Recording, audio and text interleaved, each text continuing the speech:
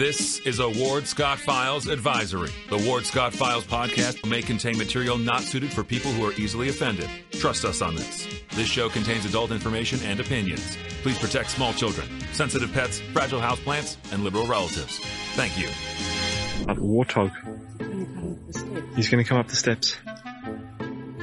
Here he comes. Oh my goodness, and he's huge. Hello, boy. Wonder if we can pet him. Hi, boy. Can we touch him? No, don't. Help me! Help! Help! Good morning, Professor Ward Scott here in the Manly Warthog Man Cave in the undisclosed location in the piney woods of north central Florida, God's country. By golly, and the cattle are out in the pasture right now and the grass is growing, but the heat is coming down. I'll talk about that at the bottom of the hour. This is our ever increasingly popular Wednesday because Representative Ted Yoho has agreed to be my co-host for the foreseeable future. And that's really a plus for you because we have with us a gentleman who has 8 years of experience inside the belly of the beast, if you will, and that is Washington, D.C. Right now, Ted is on Zoom with me. He's in Key West. He'll be back next week. And then he is off to Vietnam, and we plan on Zooming from Vietnam as well. So set your calendars to these Wednesdays and set your calendars to the 9 o'clock hour, your clocks, and we will be here waiting to talk with you. I'm going to have the chat on so I can see any questions that you want to ask me, and I'll pass them along to Ted. Of course, a lot has happened, my friends, since we were together last. But I want to thank, of course, before we get off into our stories, Melvin Law for supporting us. They have 50 years of experience. As you know, they're the only official law firm partner of the Florida Gators. And Crime Prevention with John Pastore and Randy Elred, who protect us with their security systems. Contact them at cpss.net. And our mugshots, which are brought to you by Maurice McDaniel Law Firm. And our sponsors at the half of the hour, which we'll also notify you of, remind you of, and all the donors who help us on the QT. We really appreciate that. A lot has happened since Ted and I got together last with you. Have. And it has not been good. Now, Ted, I got to tell you, my man, I suspect you've gotten the same thing. I have never received such an avalanche of gloomy responses to this raid as I did immediately after it came out that it had happened. And Ted, I got them from all walks of life, from all sorts of professionals. And it was really, if that's the case, and that's where we are, then we have really got a very serious dark cloud hanging over this country. It seems to be that the interpretation by all sorts of people, down to people who are not usually paying much attention to D.C. This got their attention. How do you read it, sir? No, I agree with you, and I get calls every day, but they sure escalated after that raid down in Mar-a-Lago, and this is unprecedented. No other time in our history has a president been raided like this, and again, this is an extension of what we saw with the Democrats when they did Roger Stone, when Obama White House authorized the investigation and the wiretapping of Trump. And this is something that we've never seen again. And like you and I were talking in the beginning, you know, the Constitution was written by our founders who went through this with the British government. And we are at that same point in time, I feel, and the people I've talked to, and I'm sure the people you've talked to feel the same way. You know, we have the Fourth Amendment for a reason.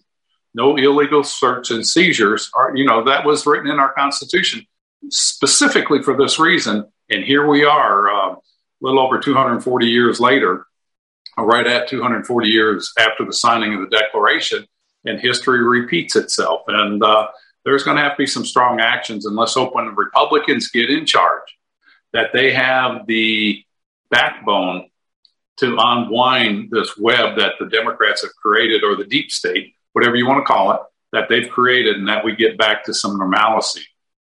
Well, you know, just to give you an idea, and I don't tell you, I'm not sharing anything with you. I'm sure you've not already been right there with me on not only our individual communications that have occurred where people contacted us, but the editorial in the Wall Street Journal today says, makes several points. It says, as we agreed, just talked a moment ago, that FBI law enforcement action of this kind is unprecedented against an American president. Exactly. the documents that I have, one attorney contacted me and said that the president determines what is classified and what isn't. And so that's in his hands. These document disputes, by the way, according to the editorial in the Journal, are typically settled in negotiation. So what's the big deal here?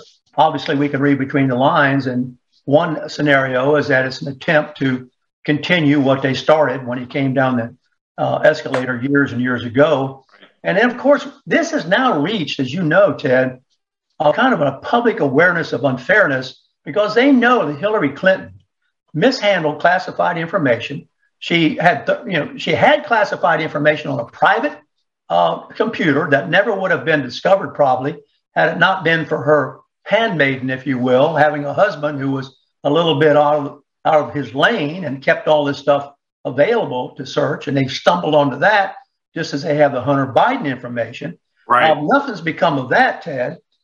We think the FBI search is nothing more than a fishing expedition, which really does it not, sir, render it politically irresponsible and makes it maybe even criminal. So what is, the burden of proof? Everyone knows this, and I'm sure you can chime in on this and support or enlarge or whatever for criminality where a president is especially high for indicting a former president. So, what is? Yes, sir. I saw you freeze there for a minute. Yeah. When you look at this and you go back to President Trump working through that investigation, the Russian hoax that was proven to be a hoax that was all concocted by the Democratic Party, Christopher Steele, the Clintons, the attorneys that were involved in that, was all proven to be false. But yet Trump turned over records. I mean, he came out in the beginning, says, hey, you can have any record you want. He never tried to hide anything. And he's worked with the National Archives on these records at the National Archive. And there's people in there really pushing him to turn over more records. And he's turned over I forget how many documents, over 15,000, I think it is. So he has been willing to work with them, but they keep pushing. And it's like you were saying, it's a fishing expedition. And so they're looking, and it's almost like, and I know we've seen this in our country of recent, and this is something that should give concern to everybody. They're saying you're guilty until proven innocent. And our system is set up, you're innocent until proven guilty. That's been flipped, and we've seen that too many times here. I mean, look at January 6th. I'm going to do a comparison real quick of Elon Musk with Twitter.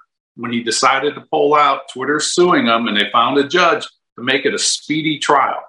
All right, because Elon Musk was wanting to push free speech on Twitter, but yet we've got all these people up there that were at the January 6th protests that have been locked up, and they haven't had the right to a speedy trial because they're conservatives and they are questioning the results of the election. Elon Musk is fighting to get free speech out on Twitter, and so the Justice Department is going after him with a speedy trial. And it'll be interesting to see how that turns out. And it's just it's hypocrisy is what it is. And it's a double standard that we've seen over and over again. And you brought up Hillary Clinton and the investigation that was done with her. Robert Koskinen was the director of the IRS at the time. He's the one that directed them to destroy those emails. And we forget about Anthony Weiner, who had all that information on his laptop with his wife at the time, Uma, I forget her last name, but how that information was in his personal laptop that was classified information. But nothing gets done with that, and it gets swept under the rug because they're the party that is behind all of this.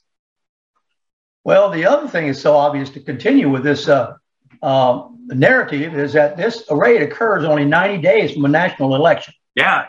And, here's two ways to read this. And a lot of even the liberal papers are saying, and liberal outlets, hey, you just made a martyr out of this guy by this. If you thought Trump was going to go away, and I think one of his quotes, he evidently said at the Sarah Palin rally somewhere, he said, oh, just another day in paradise.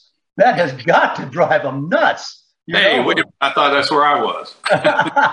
He said, ask him about the raid. He said, oh, just another day in paradise. I mean, this guy has been putting up with this. And as his son has said, no president has ever suffered. Impeached twice.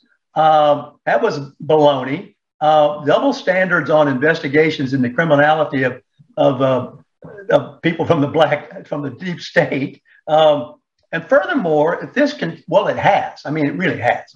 It's set a precedent for every future president to be a possible target. And that alone should cause everybody pause, even if they are Trump fans or not. And that is kind of the prevailing conversation I'm seeing from a lot of the responsible publications that I take a look at, even the ones which are not AAA, so to speak, given to some sort of hyperbole or so, still pretty much are towing this narrative line. Well, I agree with you. And the Democrats, like you said, we're seeing several of them coming out and say, this is just not right. It doesn't feel right. We shouldn't be doing this. And if I were Barack Obama or Eric Holder, I'd be squirming a little bit right now, knowing that the Republicans stand a very, very good chance of getting into the majority. And if Jim Jordan will be the chairman of the Oversight Committee, these investigations will go on. And you and I have talked about this. Investigations are fine, but don't do them if you're not going to follow through and arrest somebody, put somebody in prison for periods of time that is justified by the act that they committed. And if we look into this, and you brought up Hillary Clinton again, we knew she was complicit and she was guilty because she got fined, paid the fine, and it gets washed away. But that's not justice. That's just sweeping away a crime. And she's privileged in that they had the money and they're ex-presidents and first ladies and secretary of states. So they can do that. And it's like they're above the law. Justice needs to be served. And I think that's what the American people are really fed up about. And if they do away with Trump, they haven't done away with the cause that brought in a Donald Trump or the Tea Party into power. That still is there. And that's the disgust the American people have with the way the government is operating. And it's an overbearing government. Just tuning in, we're talking every Wednesday with Representative Ted Yoho, who spent 8 years in the House and term limited himself and is now part of our continuing effort to inform you, the public, of what is another narrative other than the one you practically cannot get away from in all sorts of public media, television, print, the whole 9 yards. So we have a little bit of experience with this. Ted, especially in D.C., and I have no newcomer to the political circle. So together, hopefully we can give you some information that will give you a little bit another sort of look at things. Now, Holman Jenkins writes also today in the Journal, and they have several articles today, Ted, in the Journal, that his title is Third Try a Charm for FBI Meddling. And the FBI, let's remember this too, Ted, as we just alluded to a moment ago, the FBI deliberately promoted the fiction, that the Hunter Biden laptop was foreign disinformation to help Joe Biden in the 2020 election. This is coming from Holman Jenkins, though the agency had been in possession of the laptop for nearly a year and knew it was illegitimate. Huh? What do you make of that? Were you around? Sir? Hello?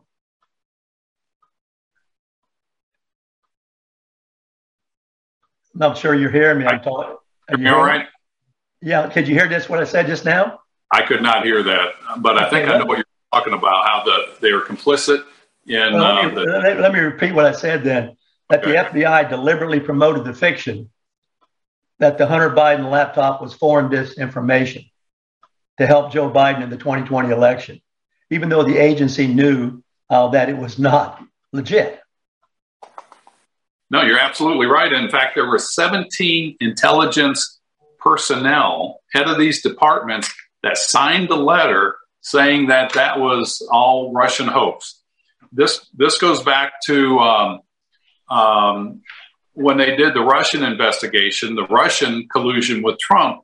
The FBI, again, with the bad players in that, authorized or went to the FISA courts to get the FISA approval to investigate Trump.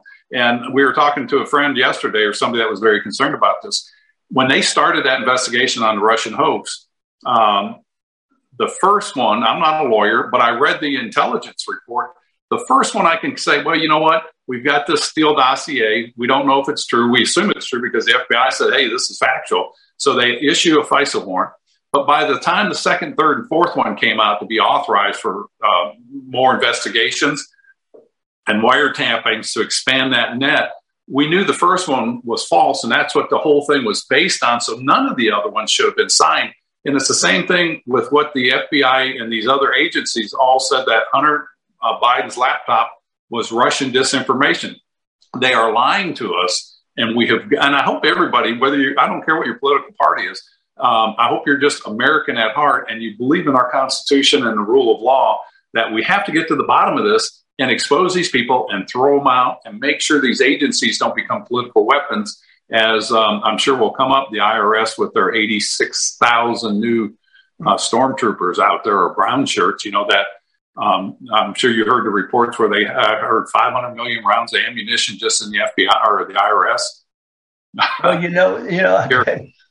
Well, I was talking with a gentleman, just a friend of mine who is, he's been successful. He's been in a position and he's done well, and he has assets, and he's in his elder years. And all of a sudden he realizes, hey, he's not immune from them coming after him too, through the IRS. I mean, here's a gentleman who is, in his senior years, who has worked hard and has acquired assets, which can be a liability now, not oddly enough, because that can be all investigated with these IRS. And we know Lois Lerner was never punished, right? She took the Fifth Amendment, Ted, right. Never, and still gets a check from the government. Right. And I think this is what causes the angst with the American people. And under the Obama administration, the IRS was weaponized. You remember the conservative groups that they went after, the Tea Parties, and anybody that was a heavy donor to the Republican Party or the conservative cause. They were scrutinized and audited at a higher rate. I mean, this is all factual. This is not hearsay. We also saw the Department of Labor going after our farmers, which was weaponized under the Obama administration, in the sense that they were a heavy hand and they were shaking people down. And we can talk more about that. But I mean, we were on phone calls with the Department of Labor, and they just said, well, this is the way we interpret the rule, and the guy owes us the money. And there was no due process. There wasn't any courts. It was like, you pay the money or we're going to go to court, and it's going to cost you a lot more. And it was interesting when we were on that phone call. I think they had 7 attorneys at the Department of Labor, and it was me and my staff, and our team was there. And it's just a shakedown. And I told the guy, I said, this is nothing more than a shakedown. You guys must be like the mafia. You can imagine how well that went. Well, to expand on this Hunter Biden thing, he's cashed in, obviously. He got this lucrative deal on the board with a controversial Ukrainian gas company, and he included his father on that. He's referred to as the big guy. Joe Biden's referred to as the big guy in a memo that they've got a hold of. And reportedly, Joe himself gets a 10% stake in what the political influencing of the office has afforded his son. So his son launders the money through to his dad. His dad's name gets him the job. What a neat, sweet deal, Ted. I mean, I tell you what, it just reeks with bad doings and just illegal activities. And we saw this in Ukraine too, when Biden was vice president, shaking down their attorney general over there, basically that position, saying, if you don't fire this guy, we're not going to give you the $1 billion. That's the same thing they accused Trump of, holding $400 million from Ukraine, the quid pro quo that we heard over and over and over again from Adam Schiff and the Democratic investigators on those committees. It's a double standard played out, and the American people, I hope, will hold that party accountable. And, some of this seems to be that Biden has routinely and deliberately loaned his name to his son for influence peddling, even with China. Yeah, which is you've been on those foreign affairs Asian committees. Can you expand that scenario a little bit, Ted? Well, just in that situation there with China, with the amount of money that the Bidens through Hunter Biden and his association over there. I mean, we're talking millions, hundreds of millions of dollars that have gone through there. And these are deals that Hunter Biden did with the Chinese government through a shell company. And people just need to understand how the Chinese, the CCP, the Chinese Communist Party works. That is the government. There is no higher entity than that. And so a business does not operate in China or a Chinese business in any country without the blessings of the Communist Party. And so with Hunter Biden doing this prior to Joe Biden being elected, and now that he's elected, that money is still coming in. I know they said they've washed their hands, but they just go through shell companies where they're not, they're removed by several different layers, but it's still the same game going on. And why we're not investigating that, or the Democratic Party should be really concerned about that, because it is influence peddling and it needs to be held accountable. And again, if the Republicans, when they get in charge, they need to be hard about this and they need to carry it to fruition on these investigations. And if they're not going to do it, it's like I told Jim Jordan and Paul Ryan, don't do the investigation. Why waste the money and the patience of the American people if you get a conclusion, but you don't follow through with the prosecution of that and turn it over to the Attorney General? I've got a question coming in. Why is the Speaker of the House so quiet about this? He apparently is quiet about this Mar-a-Lago thing. It's interesting. You know, sometimes if you're guilty in arranging things, you better not say nothing. You better let's not. You put it in place, and then you just sit back and watch the house fall down, and just say, "Oh, that's just a shame." But they might have had something to do with it. Yeah. Well, you know, the deep state. Yeah. Look at the deep state. Look at the Cheney race out in Wyoming. Look what's going there. Liz Cheney's very far behind. So she's asking Democrats to help her.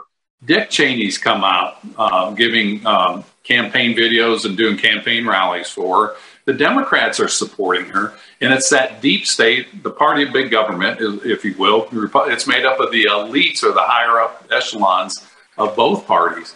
And it's not a conspiracy theory. It's factual.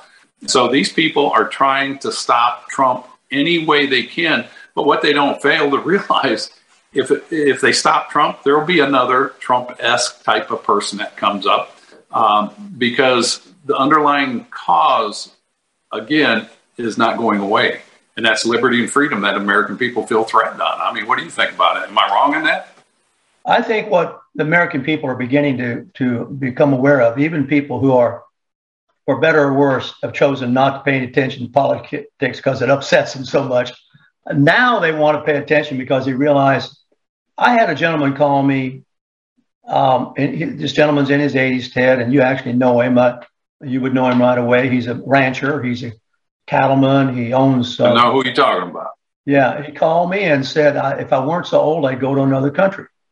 And that is where we are with a lot of people, Ted. I mean, I got several calls that way. What do we do? Where do we go? Is there something other than here? And what's so sad about this is they really feel it's almost impossible to fight the federal government. When you institutionalize as weapons of war all the IRS and the courts. Now we'll get down to the courts in a moment because the courts are the one place where Trump beat him.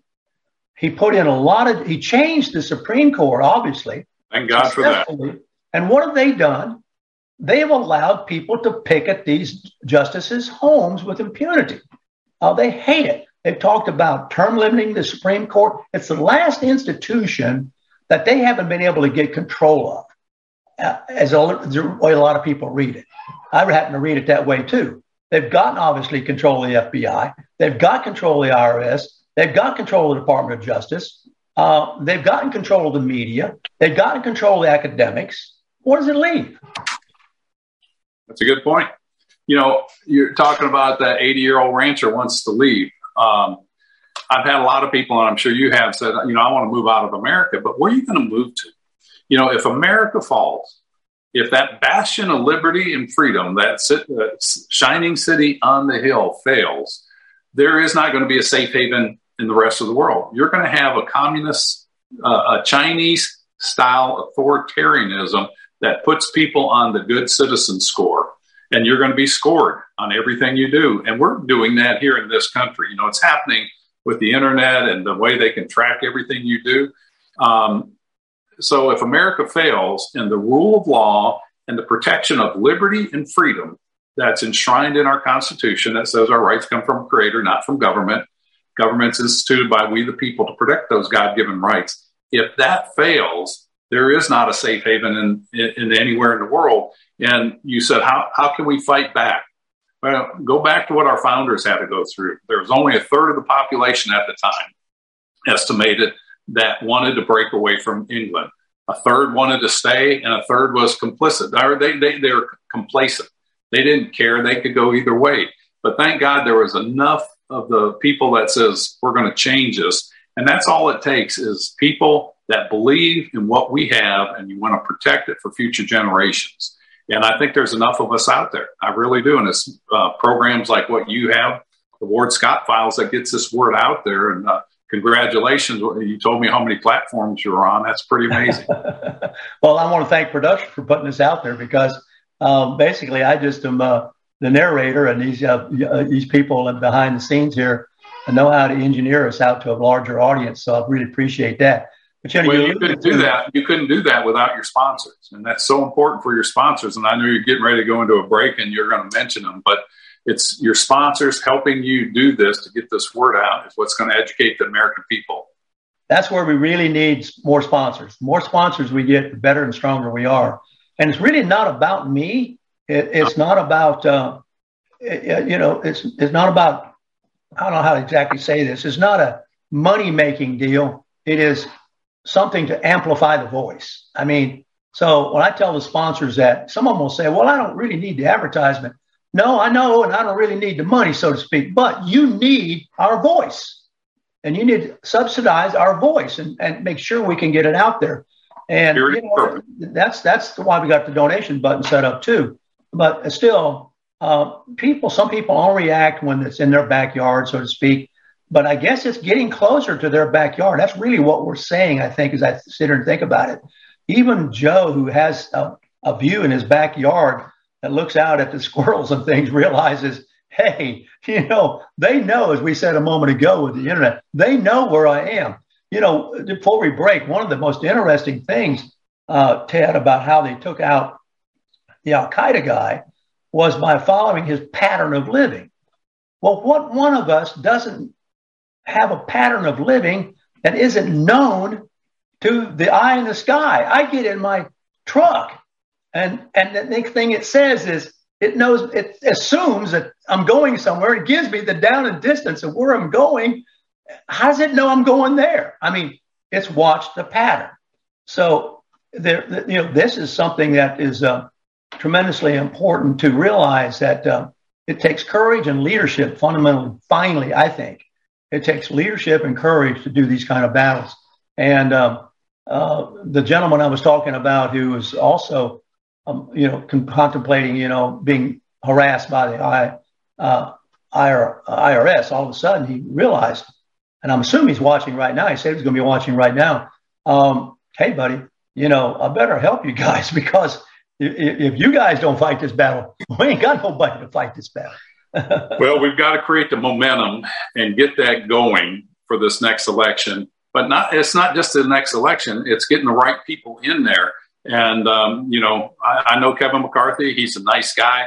But in my experience, he's not the leader that we need in the House of Representatives. And so those are the questions you need to ask the candidates running for your vote, for election this coming up in this primary. Who are you going to support for speaker? And if it's Kevin McCarthy, that's a big red flag. I served with him for 8 years. And like I said, he's a nice man, but he's not the leader this nation needs at this time. Just before we take a break, you alluded to something about the audience, the three different audiences, if you will, that some were for breaking away from the motherland, some weren't, some would go either way. I taught the Declaration of Independence as a rhetorical strategy in my composition classes, and I teach them right away that declaration was written for those three different audiences. There are parts in that that address an interest, particularly of this audience. There are parts in there that address an interest of this. That's one of the things nobody ever talks about, is how skilled putting together that narrative was to address the three different interests. That whole document, I mean, if you look at that, I mean, that's never been written before. And as you know, it was the first time ever people tried self-government that worked. And it's so impactful that Ho Chi Minh read that when they declared independence as an independent nation. Ho Chi Minh read our Declaration of Independence in its entirety. And so it's something that's inspired people all over the world. And it's a basic innate thing that people want. We want liberty. We want freedom. We want self-determination and self-government. And ours is the first one that did it properly. And it's at risk of being taken away by somebody that has a political agenda. And their agenda should be protecting and preserving the Constitution. Well, we're talking with Ted Yoho here, and it's going to be right back after our break to thank our sponsors and talk about the weather a little bit with you. And we'll continue this conversation. And I'm checking the chat line here. So if you have a comment, let me see, and I'll be able to pass it along. We are very serious about what we do together on Wednesdays. And I'm very flattered to have Ted join in this attempt to build this voice. Really, that's what it's about. And we really need support from you all to help us build this voice. We're reaching out to other avenues, which we really are a little premature to talk about right now, but we're trying to get that done. And it's a desperate time, and it's been described in different ways as a dark cloud, a gloomy time, all kinds of different, really poetic terms, if you will, that have been used. People write poetic terms when there really is a definite, desperate situation. They reach for language to say things that they wouldn't normally say. So that's another interesting aspect of all this. We'll be right back on the Ward Scott Files. Back to production takes us out for our sponsors. Be right back. Although the owner of Lewis Oil Company maintains she is 29, Lewis Oil turns 60 years old in June. Chevron would like to recognize the North Florida second-generation family-owned business, celebrating its growth and staying power. Lewis Oil Company maintains significant on-hand supplies, strategically located fuel depots, a delivery fleet, on-site service, fuel card locks, and convenience stores. Lewis Oil Company understands its responsibility in the local economy by providing service and delivery on demand and in crisis. As a first responder for 18 Florida counties and the Southeast from Texas to Virginia, we are proud of this rare accomplishment. Lewis Oil delivers. This is Ward Scott, and I want to thank all our sponsors who keep the show going and pay the bills. The Ward Scott Files premium sponsors are Crime Prevention Security Systems, large enough to serve you, small enough to care. Meldon Law, the only official injury partner of the Florida Gators. The Ward Scott Files Gold sponsors are Maurice T. McDaniel, Lewis Oil Company, Shoot GTR, On the Spot Dry Cleaners, R&R Construction, and Style Cuts. If you are interested in promoting your business on the show, you can visit our website, www.wardscottfiles.com, and click on the Advertise Here banner on the right side of the page, or call my friend Freddie at 352-284-3733. Again, thank you to all the great businesses that support the Ward Scott Files. And remember, if you like the show, thank our sponsors and support the businesses that support us. What you just said is one of the most insanely idiotic things I have ever heard. Everyone in this room is now dumber for having listened to it. May God have mercy on your soul.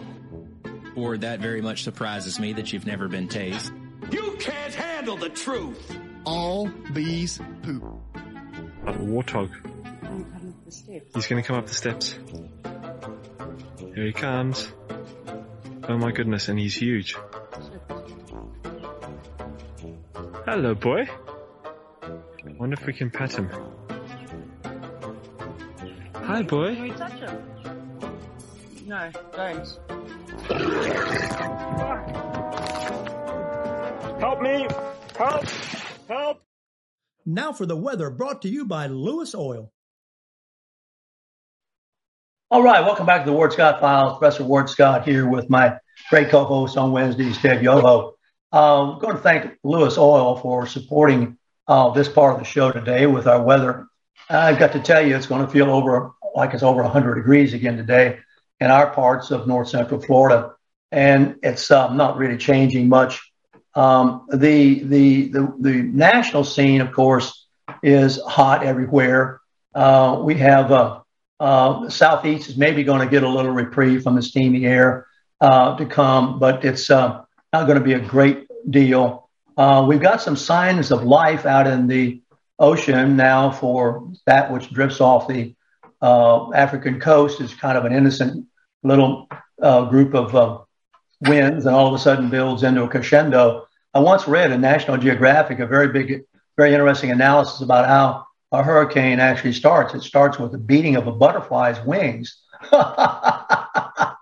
and builds from there. The butterfly wings create this kind of turmoil that creates a kind of turmoil that gets bigger and bigger. And then it gets over the water, and in the water and all this business. And I don't know how far-fetched it was, but it was very interesting reading, and it was in National Geographic. So we may still have some flood concerns in certain areas that have been flooded. We're going to get a quick escalation into a very serious flood condition if we're not careful in those areas, and there's not much you can do about it. Rising water, I've decided, as Jim Dickey once suggested to me, is the most frightening of natural disasters because it just keeps coming and you don't have any control over it. The fires do go away after a while. The earthquakes settle down. The tornadoes move away. But that rising water is a very powerful. I suppose it's not for naught that it's also the way in which the Lord destroyed evil the first time around with the flood. Certainly these people knew things then that were universal and ever so, and obviously put them into our spiritual minds and hearts. So it makes you very humble to realize that you're at the mercy of a power much bigger than you when water starts to rise. So it sure does. It sure does. Well, we're back here, and Ted and I were talking on the break about all the hoax, and I don't know what Ted, I'm sorry, but when I was a kid, I used to go to the fairs, the country fairs, and I was always a sucker for the barkers. Step right up and see the lady with the beard, and every time I hear something promoted like Build Back Better or some of these other things, I'm reminded of the fair, and I think, my golly, is it nothing more than a big fair there? Step right up and see the lady with the beard, and you go in there and you fall for it and you pay your ticket, and away you go, and almost always disappointed. So now we've got a situation which I've always considered, and correct me if I'm wrong, but I'm easily wrong a lot of the times, but I just can't get excited about. It's been called different things: save the earth, save the planet, global warming, and now it's called climate change. But it's all being used to give subsidies, according to Alicia Finley, to General Motors to build electric cars and stick a fork in the doggone fossil fuel internal combustion engine. And I don't know how that's going to work on a farm. I mean, already we've negatively impacted diesel tractors because we used to run a diesel, as you know, Ted, all day long. Once we started that tractor, we never shut it off. But now with emission controls on these things, you can't do that even with the diesels. You've got to run them at a higher RPM to keep them running. And so they're burning more diesel. You can't just plow in, low gear at low RPMs because with the new standards and all that, it's got to run higher. So really, are we doing any good? And, people talk about the heat index is the temperature says, but it feels like this. I'm one that says, well, if it's 91 degrees, it feels like 91 degrees. I know you and I probably differ on that. And it's the same thing in the winter. Well, the temperature is 28, but it feels like 15. I'm like, no, it feels like 28 to me. But people they get accustomed to hearing that. And the real temperature says 98. But if somebody's saying it feels like 105, they're going around telling everybody the temperature is 105. And I think we got to stay to the basics. If it's 98, it's 98. Let people determine what it is, not tell them. But you're talking about the GM subsidies in this bill.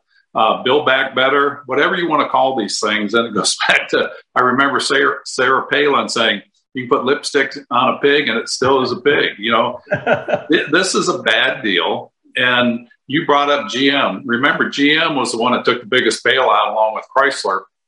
under the Obama, that terrible bill, and I forget the name of that bill, was voted on before I got up there, the cash for clunkers and all that. And GM took the bailout in that big bailout bill. And here they are again. And you and I were talking over the break that 70% of these cars, the electric vehicles made today, do not qualify for the subsidies in this bill because 60% of the product has to be made in the United States. Well, nobody's doing that today. In fact, Elon Musk was not invited to a White House meeting on electric vehicles. And he is the largest electric vehicle production in the world. China's coming up close behind him, but they didn't invite him. And it's because he's got a conservative standpoint. And it's just, it's if it wasn't my government and my country, it would be laughable. It'd be a Saturday Night Live skit, but it's not. And this is something we need to be really serious about. Get adult Washington. They talk about this lady, Mary Barra, who is the CEO of General Motors. And what she has done is she's betrayed, evidently, according to Alicia Finley. She's also the chair of a business roundtable, which is a big business outfit that lobbied furiously against the Inflation Reduction Act. And yet she turns around and supports this thing because she's also the chair of General Motors. And so, you can't make this stuff up. And the only way, obviously, the reason she jumped on this, and you remember, by the way, I have a story to tell you that may have told you this.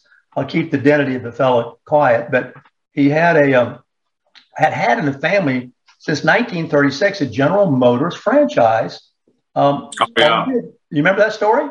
Yeah, I remember it very well. In fact, I know Chrysler dealers that went through that too. Yeah, and all of a sudden they got a letter from Obama saying, "Hey, you voted Republican. We're taking away your franchise." Basically, that's what it said. Yeah. Yeah, and it was just stunning. We couldn't believe it. So the only way these darn things are going to work, and I don't know if they even work, is through a full array of government subsidies. I mean, and so these people, she's being loyal to her General Motors, and I got to take care of my shareholders. And the only way I'm going to get in the game is to back their agenda and swallow the bitter pill, if we want to look at it in some sort, give her some sort of modicum of honesty. But she's going to get back this truckload of subsidies. And furthermore, correct me if I'm wrong, those automobile agencies are controlled by the unions, are they not? Yeah, they pretty much. The unions, and they're in cahoots with the regulators in Washington, the people that write the rules and that. So, yeah, you can see how this all works. We're going to subsidize this kind of a vehicle, and so that's the law. But then it goes to the regulatory departments like the Department of Energy, Department of EPA, and they write the rules, and the union is at the table writing the rules to favor that company. I saw that when I was up there, and that's unfortunately the way things go. And you're saying the CEO of GM, she's scolding with one hand, but has her hand out behind her on the other hand, taking the subsidy, working with the administration, because she's doing what's good for her company and for the bottom line and the profit. And so now they can be ESG compliant, which is bogus. And this happens to our politicians in Washington, too, because leadership will tell them to vote for a terrible bill, and they'll vote for it. And there was a few of us up there that said, we're not voting for that. It's a bad bill for the American people. And they sure don't like that. And we need more people that are willing to stand up to leadership and change leadership and direct them. And the policy ought to be a policy that's best for America based on the tenets of the Constitution. Well, this battery production is no secret. It's a very risky thing. Most of it's done in other countries. And, I was thinking a moment ago as we were talking in the first half of the show about America and where we are. It's very likely one scenario you can. It's not very far-fetched. We led the world in quality of living for a couple, 3 centuries here. It's very likely we could easily lead the world down in quality of living as well.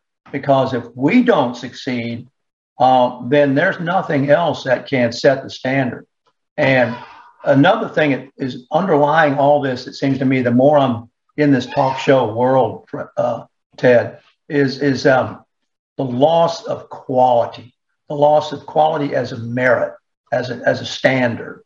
I see it eroding in education. I see it eroding in our leaders. I see it. We just talked about the hand behind your back with the corporate people. And that all compromising behavior is going to we won't incline, we'll decline. And when we decline, there's nothing to fill the void. I don't see anything to fill. Meanwhile, we talked about this. We talked about China licking its chops to get into Taiwan right now. I don't know if we could stop that. I mean, I'll tell you the truth. I don't know if we can stop it, Ted. What do you think about that? With the present leadership in Washington, it'll be hard to, but yes, it can be stopped, and it needs to be stopped. I just finished a book called In War and Peace, written by Gene Edward Smith, and it's about the Eisenhower years. Back in 1954, China was going to invade Taiwan. Chiang Kai-shek had moved there, and Formosa is what Taiwan is. It used to be called Formosa. It was an independent nation in the late 1800s, and then Japan took it over and had to cede it back to after World War II, and it became an independent nation again. And so China wants to move into that. If they do, you understand that I think it's TSMC is Taiwan Semiconductor Manufacturing. They're the largest in the world and the highest quality chips made in the world. Luckily, they're making a plant in Arizona. We tried to get them to Florida, but we didn't. And, if they attack Taiwan, you think the supply chain is bad now? It'll get real bad on the electronics. And anybody who's trying to buy a new car, they say, order it today, and it'll be here 3 to 6 months, and your chips will be in it. That's how slow things are happening. And it's just going to be a disruption of this. And with the strong leadership, and we put pressure on our companies to move out of China, their manufacturing, and go to anywhere but China, we can put the economic pressure on China. And Xi Jinping is under a lot of pressure now because they have a lot of high unemployment. The cost of living has gone up, and they're under lockdown continually. This pressure on him of moving manufacturing out of there will lead to him hopefully stepping down, and a new direction for China will come up. But it has to be an all-out effort right now. Well, the timing of that, combined with the other front, of course, with Russia going into Europe, I'd have to say that Putin, as we've talked before, sees us so discombobulated internally here that we will not do much of any. We hear about. I got to tell you, every time I hear we sent billions of dollars of this and that, I keep thinking of what we left on the ground in Afghanistan. I don't see any continuity or any vision or leadership in foreign policy either, Ted. There isn't. This is something that was something we tried to do. I'll give you a good example if I haven't done this before. If you look at foreign policy, our foreign policy should succeed and live beyond a president or a Congress or, members of Congress. Great point. Our two illustrations is the JCPOA, which was the Iran nuclear deal that Obama and John Kerry and a couple other people negotiated in the Paris Climate Accord. Without discussing the merits of either one of those, if you look at them, Obama put us in it. Trump took us out. Biden puts us back in there, and these are 4-year periods of time. All right, so step back and pretend to be an ally. You look at America's in Paris Climate Accord and the JCPOA. We're in it for 4 years. Trump takes us out. Biden puts us back in there, and it's like doing the hokey pokey. You got 1 foot in, 1 foot out. Our policy should be that they're there for 30, 40 years, and it can't be changed by a president unless there's an act of war or a national emergency. Then they can supersede that, but it should go back to where it was before that. That would give stability to our allies and just stability to our Congress as far as what we're going to vote on, what is important for America. So those things need to be changed. And again, the people running for Congress, we need to ask those questions. What are you going to do to change this? That's very. That's one of the purposes of this show. I think now I listen to you people don't know what to ask. You know, they don't, their information, if it comes from the public media, is misinformation. One can safely assume that pretty much of the time.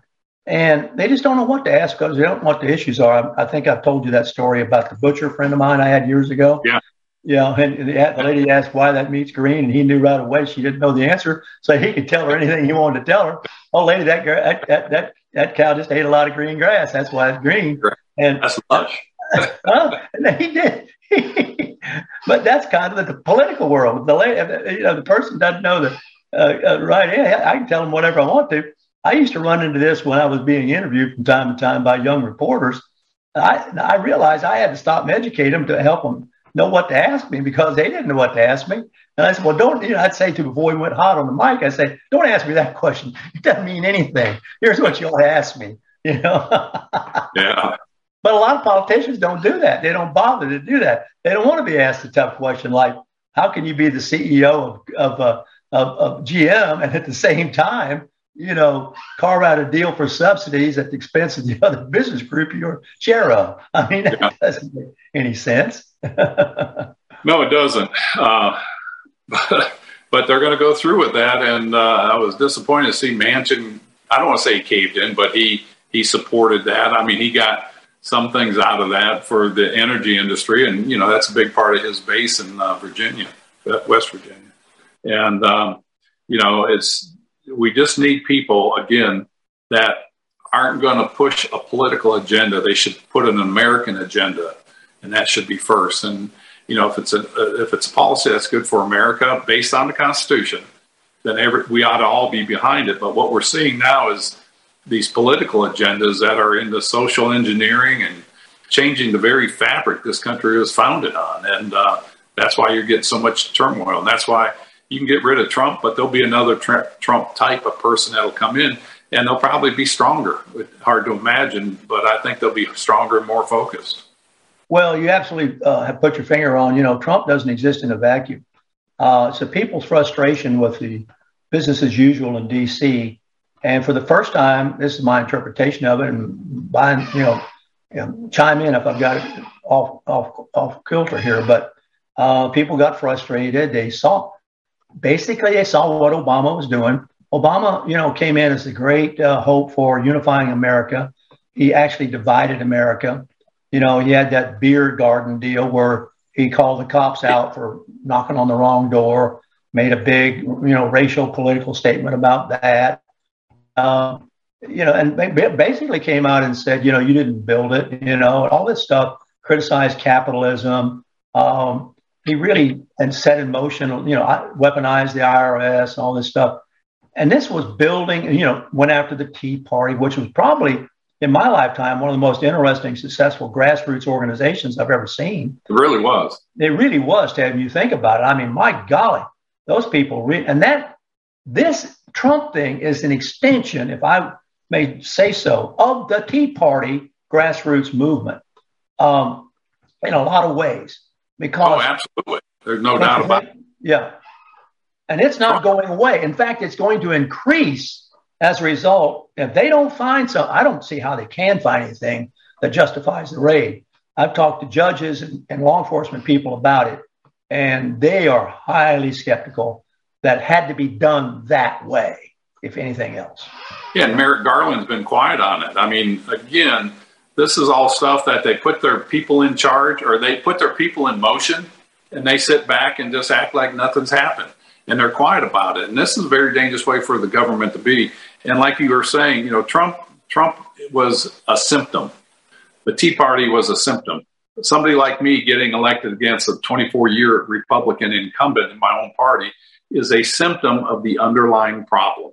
And that problem has not been addressed. And we're getting further and further away from curing that underlying problem. And then that is the erosion of what the American dream, I think, stood for. We see it under attack. And, you know, you look at the rules and the regulations coming down and, you know, the IRS getting weaponized and 86,000 more agents out there.